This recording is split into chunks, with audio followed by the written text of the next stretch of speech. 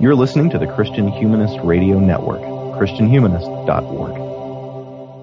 All the girls are complicated. Everyone is precious too, and you might get lucky if you do.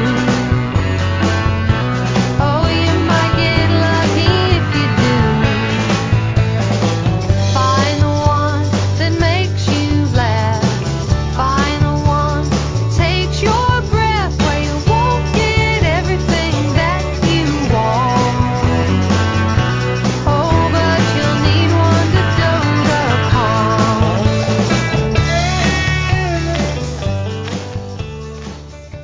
Hello, and welcome to episode 141 of the Christian Feminist Podcast. I'm Ilia Danner Grubbs, and with me today are Laurie Norris and Sara Klooster. Hi, ladies. Good afternoon. Hey. Let's introduce ourselves for any listeners that might be new to the program. Sara, why don't you go first? Hi, my name is Sara Klooster. I work in child welfare in West Texas, and I am about 37 weeks pregnant right now, and everything is uncomfortable, and I can't remember anything. So we're going to see how this recording goes. Awesome. All right, Laurie. Hi, I'm Laurie Norris in Athens, Georgia, where I work at the University of Georgia as a frontline worker. And if I say that enough, maybe I'll move up the line to get a vaccine for COVID. Have I accomplished anything recently? No, I haven't. I'm doing really well with the pandemic. How are you guys doing?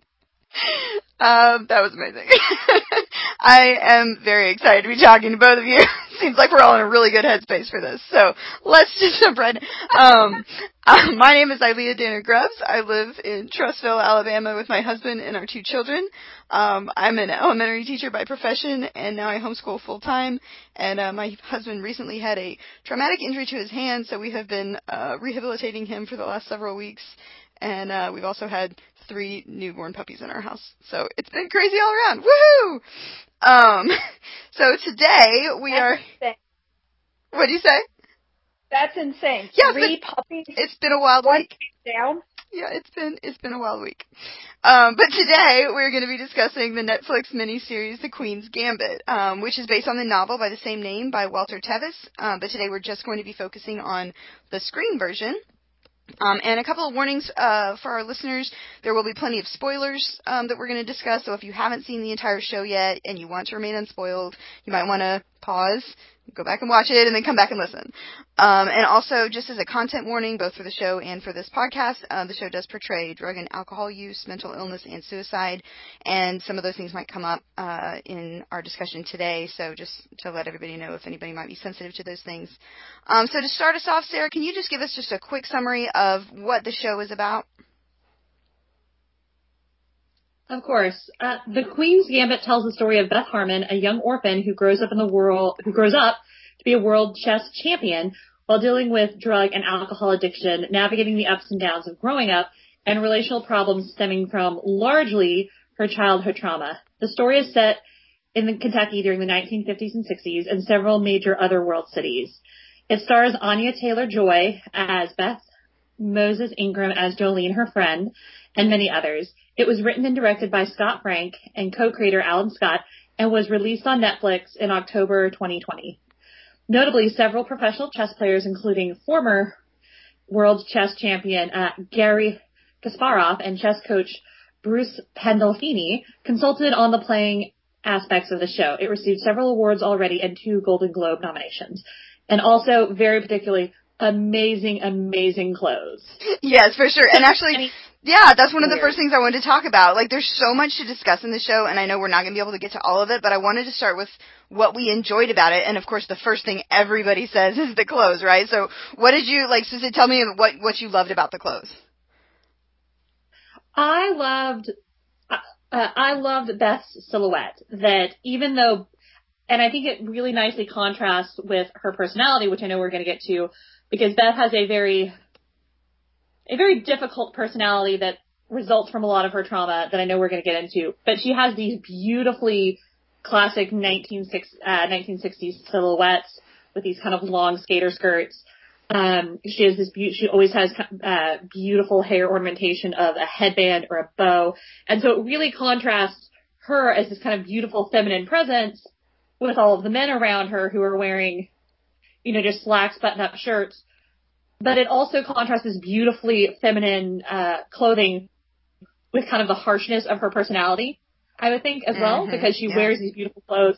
But that really is not but the kind of the sweetness that you get from some of her clothes with bows and frills doesn't actually complement her own actual personality. Yeah, I think that's a really good point. Mm-hmm. Yeah, what else did you guys really like about the show? That green velvet shirt she wears in Russia, I covet it so desperately. And then her rain gear in Mexico City. Basically, I want to travel internationally and dress like her. So you want to travel internationally in the 60s?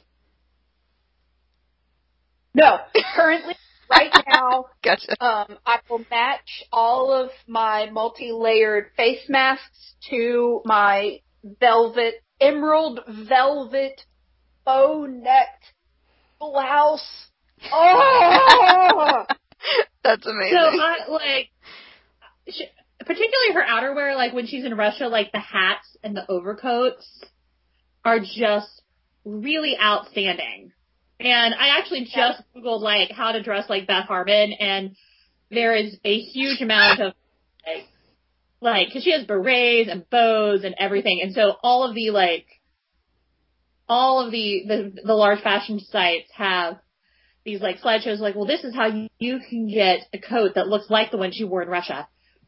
Which I find, one, particularly funny because we're not going anywhere. Good point. Nobody's going anywhere that we need these clothes, but they are really inspirational, and they all have that beautifully tailored look, which I think also really contrasts because, let's be honest, we were all watching this show at home wearing either sweat or yoga pants. True. And so I think a huge portion of this is this woman who's doing great things and is beautifully dressed and coiffed out there in the world, and like we're sitting here in like my oversized like sweatshirt that has, chocolate ice cream stains on it or something, or like whatever it is that was your equivalency of that, right? I think that's a good point. And so, yeah. Oh my gosh, this is this wonderfully exotic thing that it feels so different from my life. And I'm like, this is a woman from Kentucky. Not that exotic. I think that's a good point, that there is a part of the phenomenon that is this show that cannot be removed from the fact that it came out in the middle of the 2020 pandemic. Like, there's something that I don't know that it would have resonated with people in a normal year like it did this year.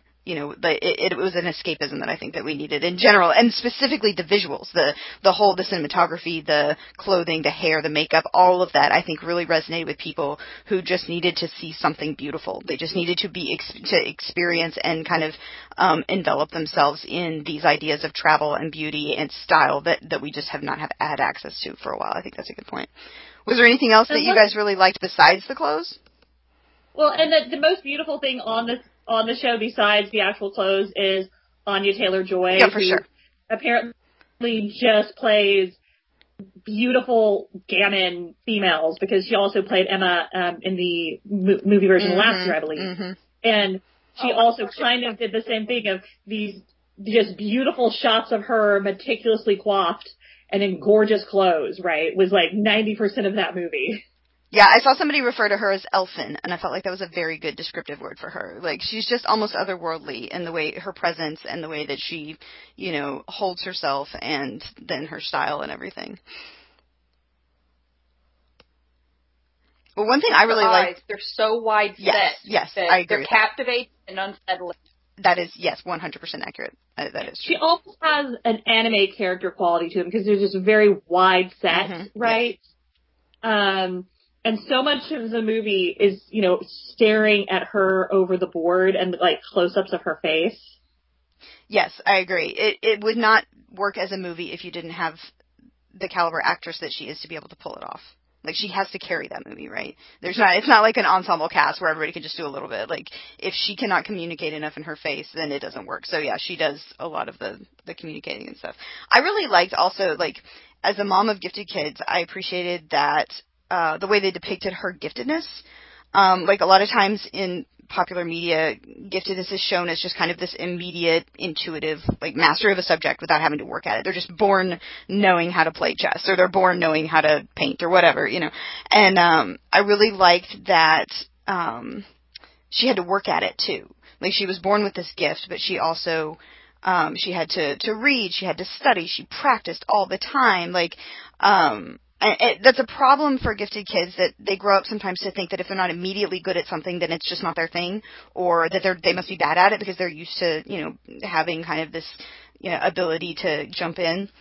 And I really liked that she was shown having to work at something even though she had a natural proclivity towards it. I thought that was important. I completely agree. That's something I would always have to tell my students when I was teaching a remedial writing course, is that a lot of students would like to say that, like, well, I'm just bad at writing, and so therefore it's not my fault, and I don't really have to do anything to get better at it because I'm just not naturally gifted at it.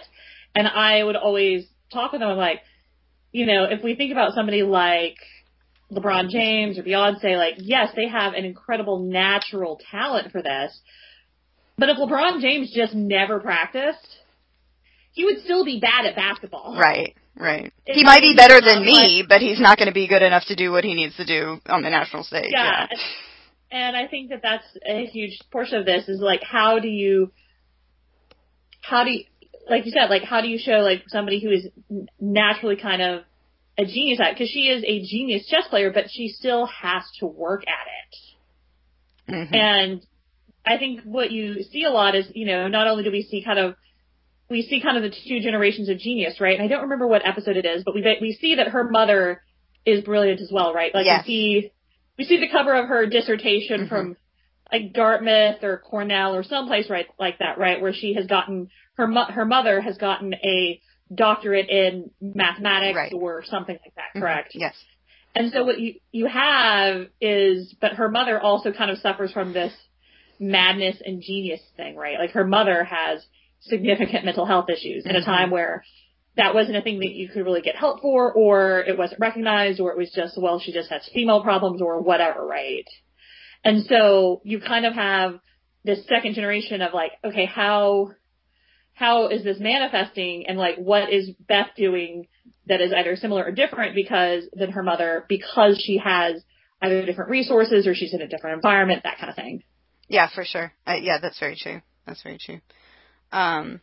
Any other things that we liked before we move on to some critiques that we had? I have one really horrible pun about Beth's mom. Can I say it? Go for it. Okay. So I'm the like literature nerd here, but I kept watching it thinking that, oh, Alice Harmon is the mad woman who lives in the attic of Beth's brain. I'm sorry. I had to put it out. That is completely true. And I will say that is 100% true. And it is like literally and figuratively in the sense of like trauma, because that kind of trauma that she has observed her whole life doesn't leave you. Like, even if you have, and again, we're going to get into all that later, but even if you have, you know, you're adopted, all this stuff, that trauma that she has suffered is still going to be with you. And it's not necessarily overcoming it and trying to get over it, but like, how do you live with it now that it's there? True. Yeah, exactly. And that's one of the things that I liked about what the show did. I was also frustrated with, and I'm going to tie this in to feminism in a second.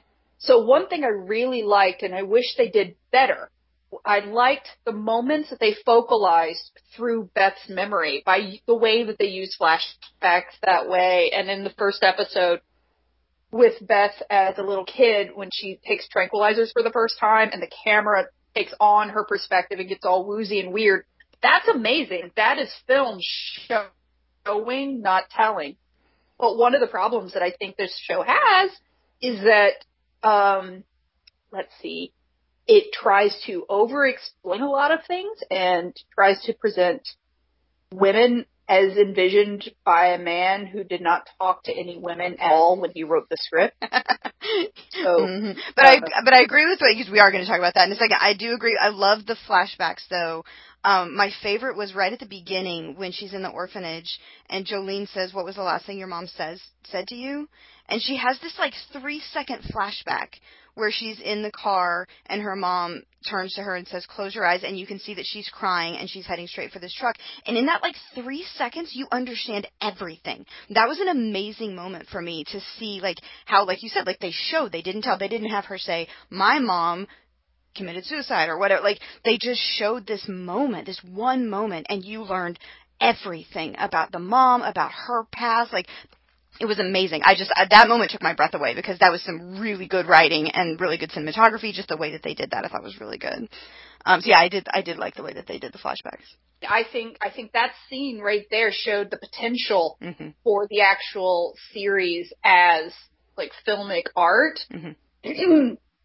Excuse me, I think it then, as they say, lost the plot a little bit. So let's get into some of that. I wanted to spend a moment talking about the things we liked, because I do think that this is a complex show that is not something you can easily pan or easily adore. I think that it has a lot of good to it, and it has a lot of problematic aspects of it, and I wanted to make sure that we gave some time to the things that were really positive about it and the things that people have loved. Obviously, it's won a bunch of awards. It's doing quite well for itself, and there are plenty of glowing reviews and takes on this that you can find. But there were a couple of specific topics that I wanted to address that I felt like were worth getting into a little bit deeper. And since we just said the feminism one, obviously, since this is the Christian Feminist podcast, we're going to start with that one. So when I watched this, because it's a story about a young woman in a predominantly male field, obviously the feminist aspect is going to be a big deal. And I felt like the writers wanted it to be a big deal. I felt like they wanted it to be at least like an inspirational girl overcoming odds kind of trope. And that's what I wanted it to be. You know, you see the preview of this girl and she's surrounded by men and she's winning and you're like, yeah, that looks exciting. But I don't think that they succeeded. I don't think that they landed the plane. It took me like 2 episodes before I looked up. I assumed this was a true story when I started watching it. And I finally looked up, like, who is this based on, and realized it was based on nobody. And I think, I'm going to talk about that in a minute, I think that has a lot to do with some of the problematic aspects to it. But she never really encounters any true adversity because she's a woman. And this is a time when that was a big deal. You know, conformity was really emphasized, especially for women. There's a few passive comments where they say, well, we don't have a women's division, or, you know, don't you think you should be, you know, cleaning house, or whatever the interviewer says.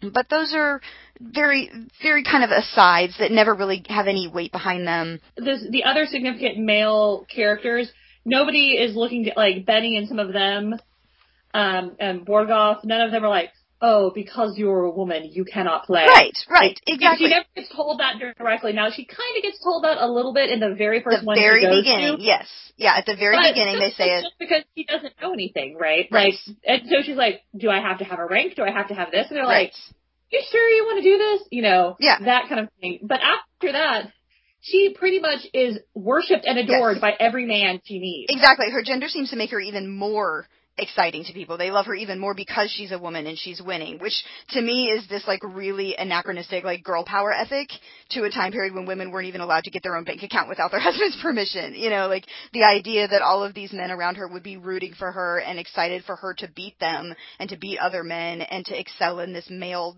not just male dominated, but exclusively male, almost exclusively male. I mean, we see one other girl, and I think they talk about one Russian woman who is a chess player at the very end. But for the most part, it's never played men. That she's the women's champion, but has never played men. Which is really interesting because that's actually a real person that they reference, and she actually had played men by that point, and she beat even one of the grandmasters. So like she was really mad that they misattributed her career after this, which I think is really interesting. If you're going to go to all the trouble to use a real example in your fake show, why would you not make it a real tell the real story of her.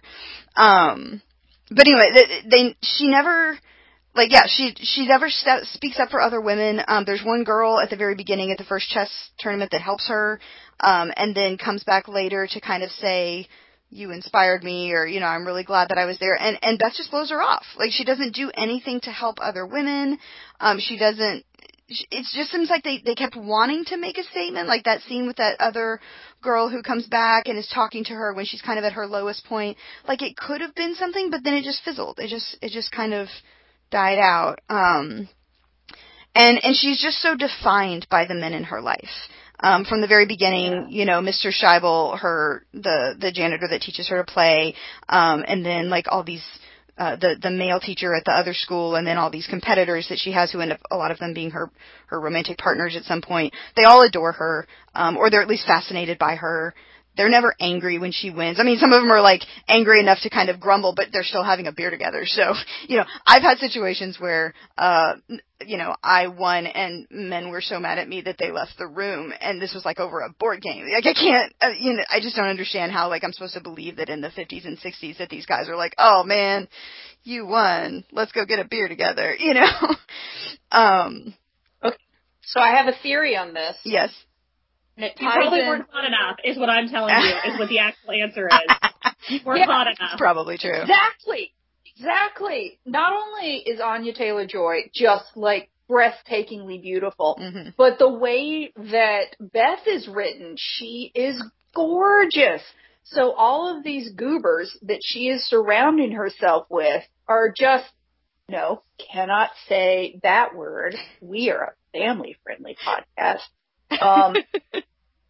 They are struck by her feminine wiles, but that is something that I think is a problem with this show, because I was watching the credits, the first time a female name shows up in a position of power behind the scenes is an editor, and then also the costumer, which is telling. The things that we love best are all the women that are involved, and the things that frustrate us most were determined entirely and solely by men. Yeah. It's kind of like the New Moon Lawn, where they made a big deal of like, oh, we use all Asian actors. Like, well, did you use anybody who is Chinese for the script, or for costumes, or for architecture, or for fighting, and anything that would make it realistic? They're like, no, but we did have an all Asian cast. Like, that doesn't really do much. It still makes the movie horrible. Exact. Yeah. Yes. And in the end, it's all of the, like, problems that she have, like, they just keep coming back to her, right? Like, even at one point, one of the guys, and I forget his name because they all kind of blend together as guys who adore her, but he gets really mad. He won't give her money. But in the end, he's going to come back and help her when she needs it most. You know, was that Benny? Yes. Was that the guy who's Benny? Okay. Yes. Yeah. That is so weird about this show. Everyone is. There are no Americans in this show. It's all British people with American accents. Yes. Yeah. And his show name may be Benny, but he is officially either that little boy from Love Actually or stupid Jojen from Game of Thrones. That is all that I can think of when I see him walking around like a gay pirate elf. He's like a skinny, he looks like a little kid trying to dress up as Crocodile Dundee. Yeah, that's legit. That's legit. Like, it was kind of like, because here's the thing, they don't really say where he's from in the U.S., and so I'm wondering if but like, to me that's like a British person, like, trying to, like, well, this is what they wear in America, where the cowboys live. And I'm just like, no, nobody in Texas actually dresses that way. You know, and so I think it's really interesting, because when she's defined by the men in her life, the only man in her life that she had any sort of real positive association with is Mr. Scheibel. And that's the only father figure she's ever had who's ever provided for her, right? Like, he gave, $10 for her to enter that chess tournament? Mm-hmm. And that's it. That's the only monetary support she has ever received from a man her entire life. Her biological father, who we see through flashbacks, wants to be kind of part of her life, right? In the very beginning, he's chasing after her mom, let me see my daughter. But then eventually mom's mental health issues drive him away to the point where he's just like, no, I have anything, like, I finally moved on. I finally did the thing you wanted me to. You can't bring me back in, right? And, like, that's one of the things that to me is saddest, because if he knows how incredibly independent Beth's mom is. I don't even think we know her name, do we? I mean, I'm sure maybe it says it on the cover of her book, but like we always just call her Beth's mom. Like I don't think she's like named like that. You know, surely like that's basically the thing he does. Like right before she decides to commit suicide is, well, maybe I can take her to her father, right? Who has, and at this point Beth is 9 or 10. She's never let Beth see her father, right? And then Beth is finally adopted later, and her adoptive father wants nothing to do with her. And so it kind of makes sense that, like, every time there's been a significant man in her life, that man wants nothing to do with her, so she kind of just treats them the same way. Like, that, you know, well, if they want nothing to do with me, then I want nothing to do with them. Is kind of how it seems to me a little bit in her relationship with men. Yeah, I think that's accurate, and I think that ties into the trauma that we're going to be talking about too, the responses to childhood trauma for sure. Yeah. What do we think is and then we also have Beth, like she has this defined relationship with men, but then her adopted mother also is kind of defined by her relationship with men, and I think that's really interesting because even though she has been really, really hurt by her relationship with her current husband, because they never get a divorce, right? It doesn't seem like. I can't imagine that in the 1960s in Kentucky that they got divorced, that they just kind of separated, right? Yeah, I don't think that it says that they did. But she, though she's had this kind of trauma from this horrible marriage where he doesn't respect her, even she at least has hope of, like, new interactions and new relationships with the character who, the kind of male... Not really a gigolo. He seems like he is actually there, but he's kind of just there for some fun, and then is gone, right? Mm-hmm. Like, her hope of romantic relationships, and then Beth is just like, does not ever express personal desire for it herself. Like if it shows up for her, she's like, I mean, I guess I could take some, like if you're offering, but like she doesn't seem to really have a personal desire for an actual real relationship. Yeah, her kind of emotional numbness throughout is one of her defining traits, which again is, part of the trauma reaction. Before we move on to the next thing, because we are going to talk about that, the other thing that I just want to touch on as far as the feminist aspect is this idea that this story is not true. That this is not based on a true story, it's not based on a person.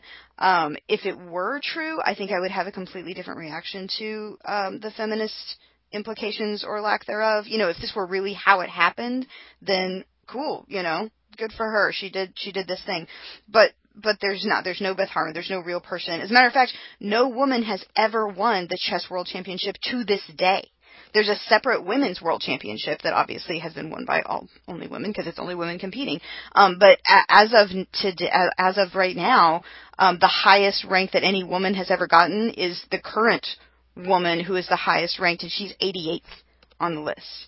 So the show ends up being more of this weird kind of gender-swapped Bobby Fischer fanfic that pretends that gender isn't an issue than it is like an honest look at the struggles that a woman would face in both a male-dominated field and time period. And I know a lot of people defend it by saying, well, it's just entertainment, it's escapism, but setting a show in a real historical time and place and then ignoring the real issues and struggles of that time and place, that's not escapism, that's erasure. And imagining a character who shatters gender norms just by being like this intelligent prodigy when real women have yet to break through those barriers even today, that's not inspiring. That's insulting to the women who are still pushing against those barriers in this field of competitive chess.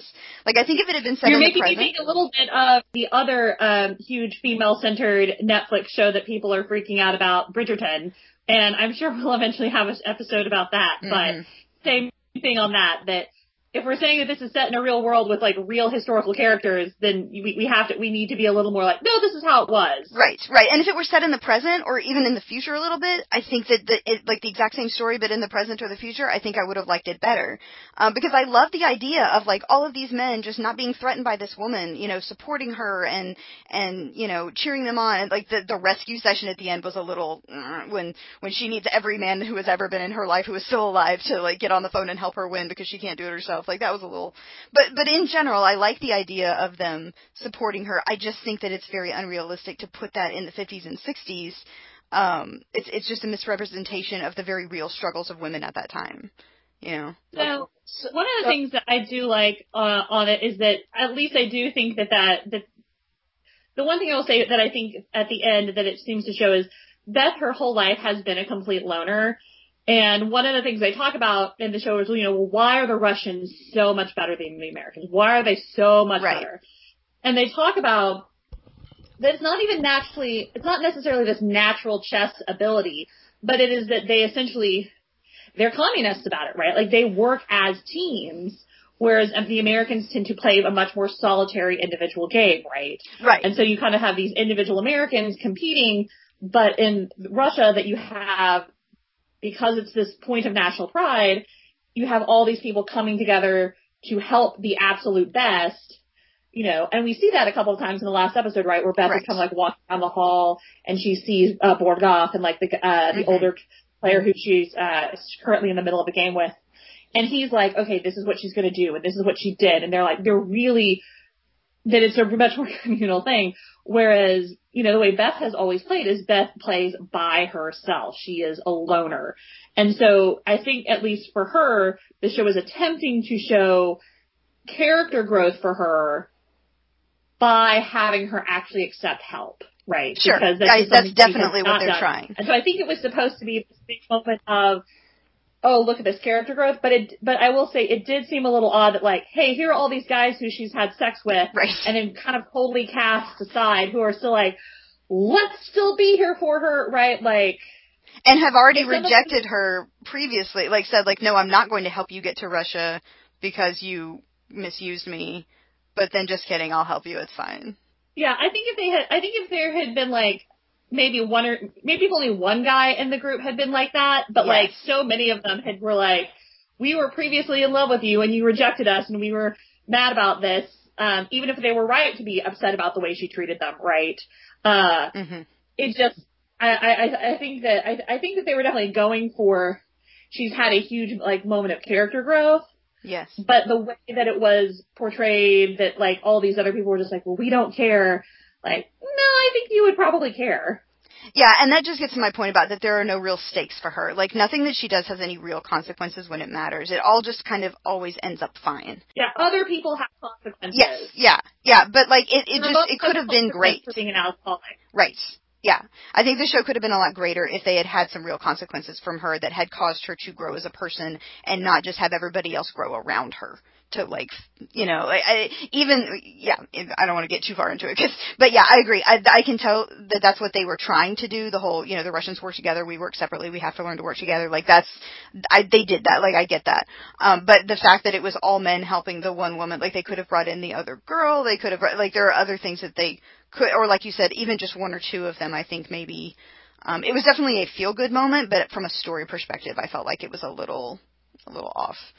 But okay, let's talk about one of the other big issues that has gotten some attention, is the issue of race in this, show. Laurie, why don't you start us off by, what you think about, or what you've read about the way that race played a part in this show? Okay, so, not only is Beth saved by men who are struck by her, she is also rescued at all times by a magical Negro who only exists to save her. So, my take on Jolene's character, not the actress. The actress does a spectacular job with the limited stuff she's given. I want to put that out there. This is not on the actor who portrays Jolene at all. This is on the people who created the character of Jolene and gave her such limited interiority. So Jolene exists in 4 episodes, the first 2 and the final 2, because she needs to be there to safely bring Beth into the scary world of the orphanage, teach her how to deal with the scary world of the orphanage, and then disappear entirely until rock bottom, when someone needs to rescue her. Don't worry, we have a magical Negro that we're going to now make look like Foxy Brown. Oh my glob. I have so many thoughts, but okay. Here's some issues that I have with not just Jolene, because Jolene is done bad by this show. She is such a fascinating character. She's the only character of color on the show that actually acknowledges the disparities between black and white people, or just the power dynamics that exist between races. You don't even get that when they're in Mexico. And she's not the only person of color. In the orphanage, Mr. Ferguson is the orderly, the person who has to hand out all the tranquilizers to the kids. He's fascinating. He's a black man, but kind of written as if it's just colorblind casting, because he has no commentary whatsoever about his role as a black man, the only man who regularly interacts with these young girls, these young white girls mostly. And he recites Shakespeare to them on the regular. He's a fascinating character. He's also forced to punish Jolene over and over again. He's the one who has to make her eat a bar of soap every time she swears, which is like every 6 minutes, because she's a sassy black woman. But the show does nothing with that. The show does nothing with the young lady who Beth sits down next to in the first episode. She's the unnamed girl who explains Fish Fridays to Beth, and she just happens to be black. All of these things, they just happen to be black, except for Jolene, who's very black. We know that because she calls Beth Cracker. It's fine. They're family. I cannot stand the way race is used in this show. It's like they've never even experienced life in Kentucky. They know that Kentucky is a word, and so they picked it, and that's where they placed it. Someone threw a dart at a board and just hit randomly a Deep South kind of, okay, fine, we'll have a black person. I'm unintelligible about the way that I'm glad. I will say, when I was watching it, the thing I kept thinking was, one, and again, I'm going to have a lot of weird technical knowledge about this, because my job is I am a supervisor, and I put children, and I work with foster children, and my job is to get them into the best place to be. So whether that be a foster home, group home, residential treatment if that's needed, like that's my whole job. And so some of the stuff I'm like, I have like a very weird fascination with very tiny details. And so one of the things I was sitting there thinking, I was like, would they even been allowed, like, if in the 1960s, are black and white children even in the same orphanages? No. Okay, so I looked that up because I had the same question. And no, they were not desegregated until like the 1980s in Kentucky. That was my thought. And so I totally see that you could have black caretakers, in a white facility, because especially in a janitorial role, like that's a very normal thing that you would have had in the South, right? Like, you know, they're not but like a janitorial, something like that. Like, okay, I totally see that you could have, African American adults in that sense. But I just kept sitting there thinking, I was like, why? There's no way that these kiddos would have been in the same facility. Yeah, and, even today, most of them in Kentucky are segregated. And they have different reasons that they say for it. And the other thing that I think you also see, and one of the things you also see is this does seem to be it's monitored by the state, but it is not necessarily run by the state, right? And so you get the idea of like, you know, they're giving all the kids tranquilizers to keep them to keep their behavior level, which is super accurate, to even how it is now. And so I don't know, I think it's just really interesting that, yeah, we kind of have this weird magical Negro problem of that, you know, hey, person I haven't talked to in 10 years, I'm going to show up and give you my life savings that I could be using to go to college, buy a car, like move to a place that isn't like move to a place up north that doesn't have some of the issues that we have here. Like, nope, I am going somebody who's never reached out to me, somebody who's, yeah, there very much is that feel. And again, Beth doesn't actually even seem super grateful for it. She's like, okay, thank you. Mm-hmm. I mean, it's like, it's all like it's just due to her.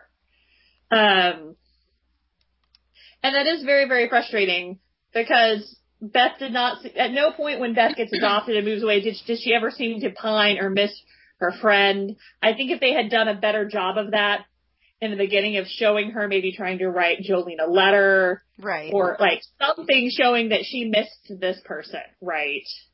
Right. Or that she tried to look her up and have any sort of contact. But it's very easily been at least 8 or 9 years, right, since they've really been in contact. And this woman just gives her all of her stuff. Gives her this money of this, and it's fairly significant amount. And so I think that if they had done any sort of like actually shown, because they don't even seem like they're that close when they're there, that Jolene is there to explain things to her, but you never see them interacting in a friendly manner of where they're just visiting, hanging out, doing each other's hair, just like having normal friendship interaction. It's always Jolene is this kind of older girl who I'm wondering, is she played by the same actress in every single scene, even when she's supposed to be a kid? Because we have an actual child actor playing young Beth, but no, Moses is Jolene throughout the series. There's a different actor who plays Beth when she's not a child. But so that was my thought. Is also you kind of, I guess they're really trying to show like Jolene is like much older, and you definitely, and Lord knows I could get into some of these details. You definitely have kind of older institutionalized children who have been at certain facilities for a while. They know the ropes. Like that's very much a real thing. But, it looked weird because the actress, I think, is supposed to be 14 and she's a full-size adult who's probably like 27, right? And she's trying to play a 14-year-old and she's just way too developed, height, physicality-wise. Like you could just like, her face just doesn't, she does not have that tiny Pixie Gammon look to her because she's just an actual adult woman. And so it's very odd because there's nothing that kind of shows Beth like being friends with her early on, or Beth missing her at all, or trying to reach back out to her. It's, hey, remember this character we haven't talked about in like 8 hours of TV? Guess who's back? Yeah, and interestingly, they actually have 2 separate children play Beth at 2 different times. So they go, way out of their way to show the nuance of Beth's growth as, from small child to medium child to adult. But with Jolene, they just use one person all the way through. Like it's, I think this is similar to the gender issue in a lot of ways with they treat race like it's just kind of a minor inconvenience that is, somewhat of a setback, but ultimately it's overcomable if you have the right attitude and work hard enough. There's a conversation in the car where, Jolene kind of talks about her job and, she mentions a couple of things about, because she's a lover who happens to give her the car. Right. Yeah, but they don't ever talk about like the massive injustices and the struggles for civil rights that are ramping up like exactly as they speak in the 60s. It's just, it feels very removed from reality. And again, if this were in the present day, it wouldn't be such an issue, but to completely erase that history and act like this, black woman exists only to help this white woman find, her place in the orphanage and then her place in society and all, it just feels very like the modern day mammy trope that has been kind of leveled against it as a criticism that it's a new version of the old idea of the mammy character who's there to nurse and nurture this white person to success while staying in the background and staying on the sidelines and not ever having any kind of self-actualization or anything like that. I would totally agree because 100% if, maybe even if they could, like, I feel like there's so many more ways they could have made that really work. They could, like I said, they could have had Beth reach out, like shown that Beth had, like when she moved, like, oh, she missed her friend, right? That there was some deeper emotional connection. Or maybe they could have had, Beth taught her to play chess. And so even though she's not, even though she's not a prodigy, she at least kind of can talk with her about, it's like, oh, well, this is the thing I grew to love, and maybe I played in some local tournaments. Like there could have been something there, right? Mm-hmm. Not that she was going to teach Beth how to play chess, but that they had some sort of connection other than the fact that they happened to sit next to each other. Right. Well, and there's just no give and take. It's not a real relationship, right? Like, Beth never does anything for Jolene. There's no sense of this is a healthy reciprocal relationship where both people are getting, something out of it on an emotional level or whatever. It's just all Jolene taking care of Beth at every stage of her life when she needs help. To be fair, that is Beth with every human being that she interacts with. Yeah, and that's true. That's true. All right, well, the other big thing, and we've kind of already alluded to it a couple of times, is the way that this show deals with trauma, specifically adverse childhood experiences. We see Beth grow up, and some of the things that happened to her. So, Sarah, since you already kind of told us a little bit about your credentials, that you are uniquely qualified to talk about this, why don't you give us your kind of overview of how this show deals with trauma? So, this show very specifically deals with Beth's childhood trauma in a number of ways. And one of the things I do think is significant to remember is that the trauma that Beth suffers does not just end once her mother dies. She has ongoing trauma, as most children in institutional foster care do. And so when we talk about kids who are in foster care, institutional living, a lot of times we'll talk about they'll use the acronym ACEs, and that's a very which stands for Adverse Childhood Experiences. And so it's generally about a 10-question little survey that people can say, like, okay, what trauma level did you experience as a child? And I'm pretty lucky. I've taken this, people don't believe me, I've taken this test, and I scored a 0 on it. Of the major ACEs, of things like physical, emotional, or sexual abuse, physical or emotional neglect, mental illness, domestic violence, incarceration, substance abuse, and divorce are kind of the big 10 things that if any of these things happen to you basically before you were 18, then this is considered a significant childhood experience. And not that every child not that every child of divorce is going to become the cold-hearted whatnot that Beth is, but that these things are more likely to happen. Trauma happens with these things. And so for Beth, we know that Beth, we would know, probably has emotional abuse from her mother. And what I would argue that a lot of the stuff that her mother tells her, you can't trust anyone. You can't depend on anyone but you. All this, that is considered emotional abuse. And emotional abuse is something that the state can remove children for. It's very difficult to do, because you have to be able to prove a change in behavior. But I would argue that a lot of the stuff that her mom does is emotional abuse to her. That's interesting. She suffers physical neglect, right? That they're basically wandering around, in terms of they don't really have a place to live. They don't have very much food to eat. She also is going to, let's be honest, get some of that neglect, physical, emotional neglect, even when she's in her institutional setting. And so maybe she's not going to get as much to eat as she would like, or the emotional neglect of not having a regular caregiver, right? She's going to have rotating staff. She's not going to be able to have, the only real emotional attachment she forms is with Mr. Scheibel. And then because that's inappropriate, they cut that off from her, right? And so the only positive adult interaction that she had, they're like, no, you can't have that anymore. So she has this kind of emotional neglect where she doesn't have anyone feeding that sense of self-worth. She has the mental illness from her mother.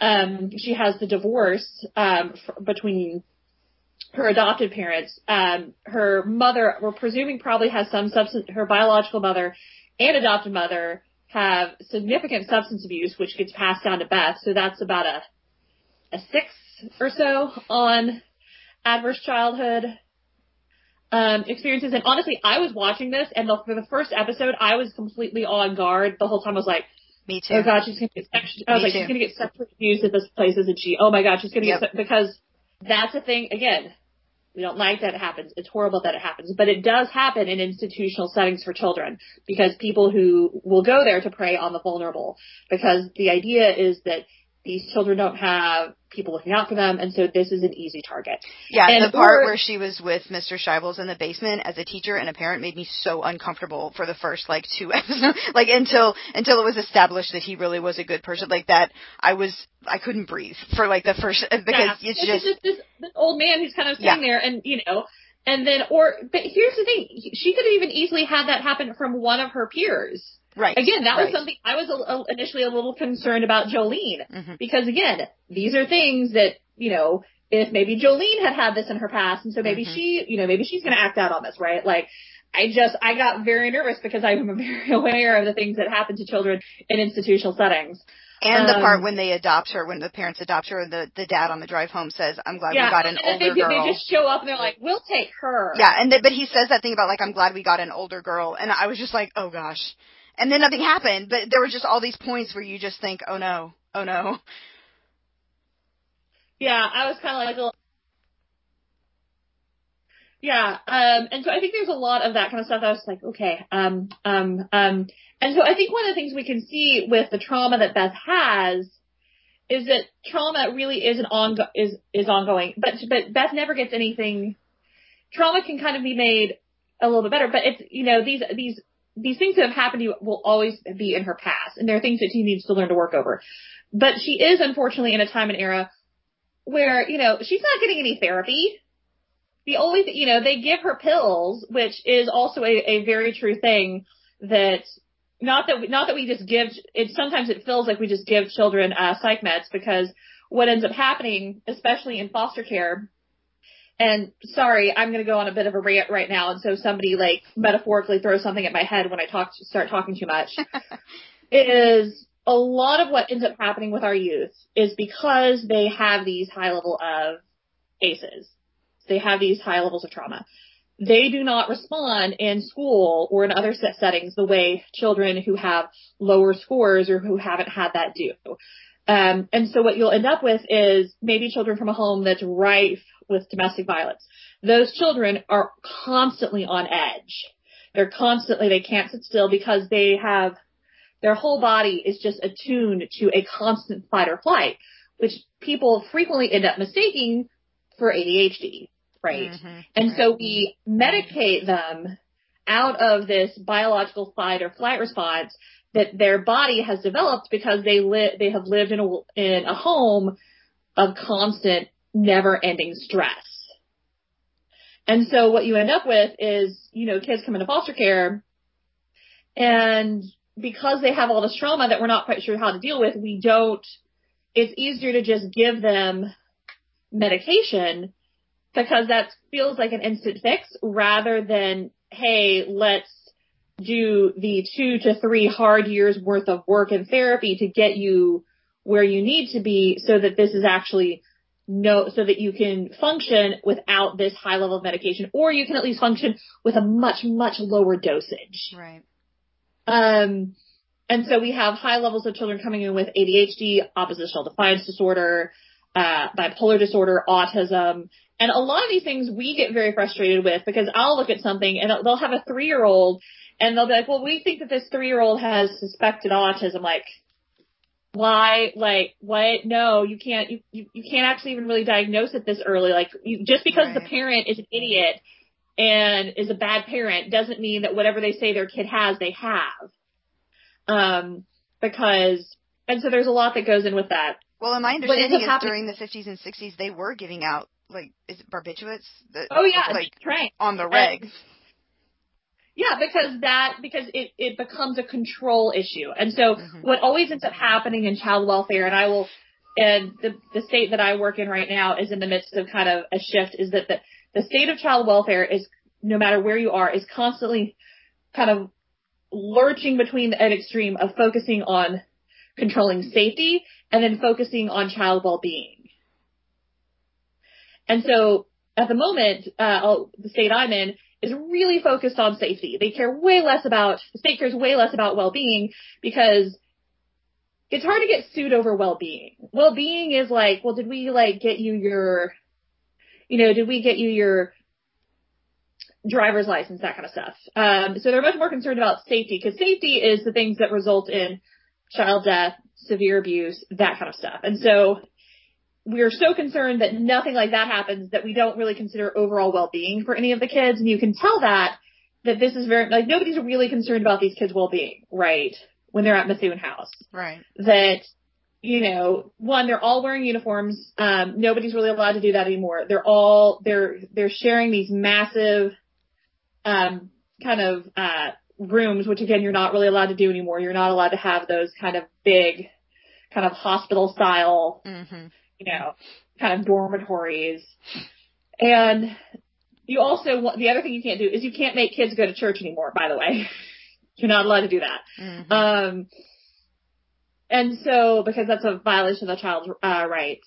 And so there's just a lot of stuff that ends up going on at this place that and that, again, that institutional care is not the best home for kids. That we want kids, if kids are broken and traumatized through relationship, the only way that those things can be healed is through relationship as well. And so, you know, maybe if Beth had gotten to go to an actual foster home, right, that may have had a functioning, happy marriage, right, like she could have had maybe a much better chance, right, because she could have seen these healthy relationships. But she's never really seen a healthy male-female relationship in her life. So how well do you think that the show portrayed this for the time period? Like, was this what it was like in the time period? I don't know all the details. So I mean, with the exception of the fact that, like, you have black kids at a white facility, which again, you would have had. But I think it's pretty accurate, the idea that, like, because again, now, if you want to adopt a kid through the state or through a private child placing agency, it takes a lot of work. They have to do home studies. There's a lot that you do for that to make sure that that marriage is actually solid and that something that happens with her adoptive parents, whose name I can never remember, doesn't actually happen, right? And so because they just kind of show up and they're like, hey, can we have a kid? So was that how it happened back then, or were they doing home studies back then too? Yeah, so it was much more like that. Gotcha. Because, you know, if you were a middle class white family and we kind of wanted to get rid of these kids, like, well, sure, I'm sure it's fine, and you could kind of waive stuff off. There's obviously a lot more rules on that. I mean, I have to tell you how bad it used to be, I have a very good friend whose mother was adopted as a Korean War orphan, because his grandfather was a U.S. military officer who was just kind of touring around, and he went to tour the orphanage, and they kind of got along, and the orphanage was just like, hey, why don't you adopt her? And he was like, okay. So he had met her twice and just brought this child back with him. Wow. Back in the early 50s. This, like, 5-year-old. Wow. And showed up and was like, hey, by the way, we adopted this kid. And, you know, Song is lovely. Song loves her family. This worked out fine for her, right? But the idea that, like, oh, well, middle-class white people are always fine, and we don't need to worry about them, like, that was kind of that was a thing. Deeply problematic, yes. Deeply problematic, we just presume that this is always going to be okay. Right. And so not only do you have her issues with the orphanage, we haven't talked too much about once she actually gets into her adoptive home, you know, her adoptive mother is really positive about her, but her adoptive mother also isn't that great either. She very early on is only really encouraging Beth because she sees this as a way for her to live this kind of money travel lifestyle. Yeah. I thought that was a kind of an exploitive relationship too. Yeah, it felt very exploitive that, you know, she's there for her and, you know, buys her clothes and provides for her, but she wasn't going to do any of this, and she was basically just kind of living in this deep depression herself until it's like, I can monetize this, right? Yeah. And I can go with you, and you can pay for me to have trips to Las Vegas and Mexico City and so it just felt very exploitive, and that we don't ever really see her doing anything that I would think that I would be like, oh, this is a good mother.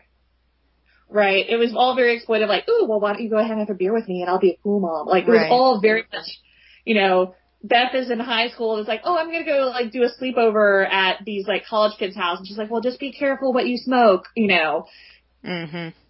So even her adopted mother, though Beth undoubtedly they have affection for each other, this was not really an overall super positive relationship. It was better than what she had, but it still wasn't really great. Right. Well, we need to start wrapping up, but I wanted to touch on the substance abuse before we go. Did you want to talk about, like, her drug use and kind of that story arc and what they did with that? Oh, yeah. Well, and so for anyone who hasn't seen this, what we end up with is there's a unique visual that they use that very early on, when Beth is learning how to play chess, back when they're just giving her the tranquilizers, whenever she takes the tranquilizers, she is able to kind of physically see the board in real space, kind of on the ceiling, and she kind of plays it out in her head after she's taken medication. And so what that means is she becomes incredibly emotionally dependent on it because she feels that she's only going to be successful if this one very particular experience happens, that she has this kind of physical, this like vision of the board. And so what we see eventually is in certain crunch times where Beth will like run to the bathroom to like take pills that she stole from her mother so that she can have this visualization right. So basically so she can get high. And so what the story, so the story does show her eventually kind of crashing, that lots of people like, you need to not drink so much, that she becomes incredibly dependent on it because of this one. It's like she doesn't trust her own natural ability, that unless she sees this vision, right, that she doesn't feel like she can truly do it, even though the vision is still her own mind creating this. And then you have the substance abuse of her adopted mother, who essentially dies of, for lack of a better word, being a hardcore alkie. Yes. Because this woman definitely follows the mother, mother's little helper of just like, oh, I'll just have a little bit of wine with that. And then we even see another peer of hers that seems like maybe even be following along with that she meets somebody from high school who she sees is like buying 2 bottles of wine and just like has it under her baby carriage, right? That this is kind of this expected middle class white woman. Well, of course, I'm sure, because that's what they did, because their whole lives were miserable back in the 50s, which is also to me a very sexist statement, because there are plenty of women who were actually happy with their family lives. Not everybody was a complete drunk because they were just so unhappy. But her adopted mother was like this because she was in this kind of loveless marriage for someone who didn't encourage her. And so what we see is kind of the 2 different reasons for why we might have this substance abuse. We have kind of the depression with our adopted mother, and then we have her trying to basically like, well, I'm trying to get high because she doesn't trust her own abilities. And she begins to use it as an emotional crutch. And she also begins to drink, that her alcoholism multiple times ruins her chances of various matches because she completely self-destructs in certain high pressure situations, because the only thing she knows to do to help her is to use the substance abuse. And then obviously she goes into a match either high, stoned, drunk, whatnot. But she kind of pulls out of it because her magical Negro friend is like, comes in and kind of pulls her out of it. Yes. Without any actual real sense of like rehab, addressing any of the issues that she's trying to compensate for with all of the substance abuse, that kind of thing. And her boyfriends at the end. Yeah. Yeah, I thought for building it up as the huge plot point that it was for most of the story, it really just finished up real quick. There was just like, okay, I'm just gonna flush these right now and then never think. And she says something about like, I need them, or I thought I did, and then like that's it. That's the end of the storyline of that. That's the end of the arc. Yeah. At no point do we ever see her really we see her grappling with it by using the substance abuse. So she grapples with the trauma through the substance abuse, but we never see her actually addressing the root cause. Like, yes. That trauma is all still there. Just because you're not using the substance abuse to mask it doesn't mean that it's not still there in terms of the pain of your mother committed suicide. All of the men in your life are pretty much, they either want to have sex with you or they just want to ignore you. Like, that's the only two things she's ever gotten from men. Her queer boyfriend did say she broke his heart when she got mad at. Oh. Yeah. I will say, I did feel for Beth at that one moment, because I too, like, that time you're like, oh, he's so nice, and oh, he's so cute, and you're like, oh, he's gay, oh, go, that's too bad. Like, that one moment where she kind of has that, I'm like, oh, I've experienced that in my life. He's so nice and he's so sweet, maybe. Oh no, he's not interested at all, is he? Yeah, and I just felt like they did such a great job of exploring the trauma, building it up, and showing you how it affects her whole life, and then they did nothing to resolve it at all. And it just felt so cut short, when it could, like you said, it could have been a really deep, work into, her past and how she can resolve that and what she needs to come away with and how she can grow. And instead, it just became something that she just literally just flushed down the toilet and walked away from, and then never really, it was just another one of those things where it could have been great. I just kept coming back to watching this, that this could have been great. This could have been really great if they had just pushed a little bit deeper and thought a little bit more about it. And I wonder, maybe, because I think the book came out in like the early 80s or so, early mid 80s, and so I could totally see that, they just didn't understand that crap as nearly as much back then, right? That, and maybe if you just stop using drugs, and that the idea that there's stuff behind it. Yeah, the author said that it was actually based on his childhood experience getting addicted to drugs. That he had a back injury as a child and was on painkillers and got addicted to them, and so he put that in as part of kind of his experience. But in the book, and I have not read the book, but from the reviews and the interviews with him, in the book he doesn't say she envisions chessboards on the ceiling and it helps her. It gives her like peace. It helps her relax, which to me makes so much more sense, because I kept yelling at the screen, "That's not what sedatives do." Like, that's not like, but in the book, it's his actual, he's using his actual experience of, using it to escape, which, is a thing that people use it for. So there is that aspect of it where you're right. It is based kind of on some real experience and a little bit less knowledge of trauma-informed care and all that thing, for sure. All right. Well, for our passing on, I thought it would be nice to recommend some truly inspirational or entertaining fiction or biography. Either a book or a movie or show, something that you think did a better job maybe at one of these aspects, or just something else that you think that we should enjoy. Sarah, what do you think? What do you have to offer? So, honestly, what I'm going to recommend is going to sound super weird and out of left field, but that's how I roll these days, because pregnancy. So what I'm going to recommend is an anime series from the early 2000s called Hikaru no Go.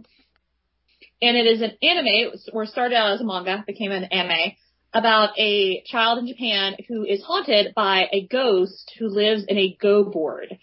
And so the ghost wants to play the game of Go, which is an ancient Chinese board game. Many people compare it to chess, but Go is considered to be a much deeper game, because with chess, the board is smaller and the individual pieces have very specific roles, and so our bishops can only go on a diagonal, our pawns can only move forward, they can only take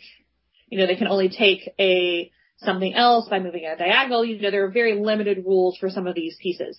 Whereas for Go, it's a much wider board. You just have white and black zones, and so you capture pieces, but any piece can go anywhere at any time. And so it's a much greater difficulty level game. And so what happens with this is that you have this child who starts playing Go, and then he starts to actually learn and play and enjoy it. And that's honestly kind of what I kept thinking about it the whole time while watching this, is that, man, this kind of feels like Hikaru no Go, and without some of the traumatic experiences and the substance abuse. And it is a little out of left field as a recommendation, but why the heck not? I'm always keen to recommend an anime or manga for our listeners, because I think it's an incredibly underutilized medium. And so I'm going to recommend an anime for 13-year-old boys. I love it. I think that's fantastic. Laurie, what about you? So, I am going to recommend a movie that I think handles, let me list them off. feminism, trauma, alcoholism, and period pieces, also rock and roll, a whole lot better than this show does. It's Pray for Rock and Roll, Prey, because it's a pun. It's about a rock band, and the rock band is led by Gina Gershon and Lori Petty, who is my hero. I've wanted to be Lori Petty ever since I saw Point Break as a little kid, and then when she was Tank Girl, I just lost my ever-loving mind. So anything she's in, I love. But it is much better than Queen's Gambit, but also not great like Queen's Gambit. So I want you to watch Pray for Rock and Roll. That's amazing. I love y'all's reviews. That's fantastic. I have two recommendations. One is the book Romantic Outlaws, The Extraordinary Lives of Mary Wollstonecraft and Her Daughter Mary Shelley by Charlotte Gordon. I loved this book. It was a surprise hit for me. It is a dual biography, like the title says, where it gives alternating chapters in the biographies of these two women. And even though their lives only overlapped by 10 days, Mary Wollstonecraft died in childbed fever when Mary Shelley was only 10 days old. Their lives mirror each other and were influenced by each other very heavily. Mary Wollstonecraft spent a lot of time thinking about her children and writing for her children, and then Mary Shelley was very much influenced by Mary Wollstonecraft's writings and her life and her legacy. And so it is a fascinating look at both of these women and their lives, and it is also a fascinating look just at the culture, the people around them, of course, Percy Shelley and Lord Byron and all of them. It's a really interesting book. It's well worth reading. And then I also wanted to recommend No Stress Chess. It's a chess set that you buy that is designed to teach kids or adults, if you are interested, how to play chess in a very overwhelming way. It has cards that you can draw that have the different moves on them and kind of shows you what to do, and it has levels where you can kind of start at beginner level and move up. And I know one of the things that has been really positive coming out of the Queen's Gambit is how many people have gotten interested in chess. Sales of boards have shot up, so people are really interested in it, especially with the pandemic. So if that's something you're interested in, the No Stress Chess Kit can really help to you can teach yourself, you can teach your kids, and really have fun. We've taught our kids, and we have a lot of fun playing with them. So, well, thank you for listening to the Christian Feminist Podcast. We'd love to hear from you. If you have a topic or a reading recommendation for future shows, or if you just want to drop us a line, you can do so at christianfeministpodcast@gmail.com. You can also find us on our Facebook page or at the network's Twitter handle at CH Radio Network. And check out the show notes from this and our other episodes at the Christian Humanist blog at christianhumanist.org. The Christian Feminist Podcast is a member of the Christian Humanist Radio Network. Kristen Filippic is our press liaison. For Laurie and Sarah, I'm Ilia Danner Grubbs. Tune in 2 weeks when we'll discuss the revelations of Julian of Norwich. Until then, in essentials unity, in non-essentials liberty, and in all things love.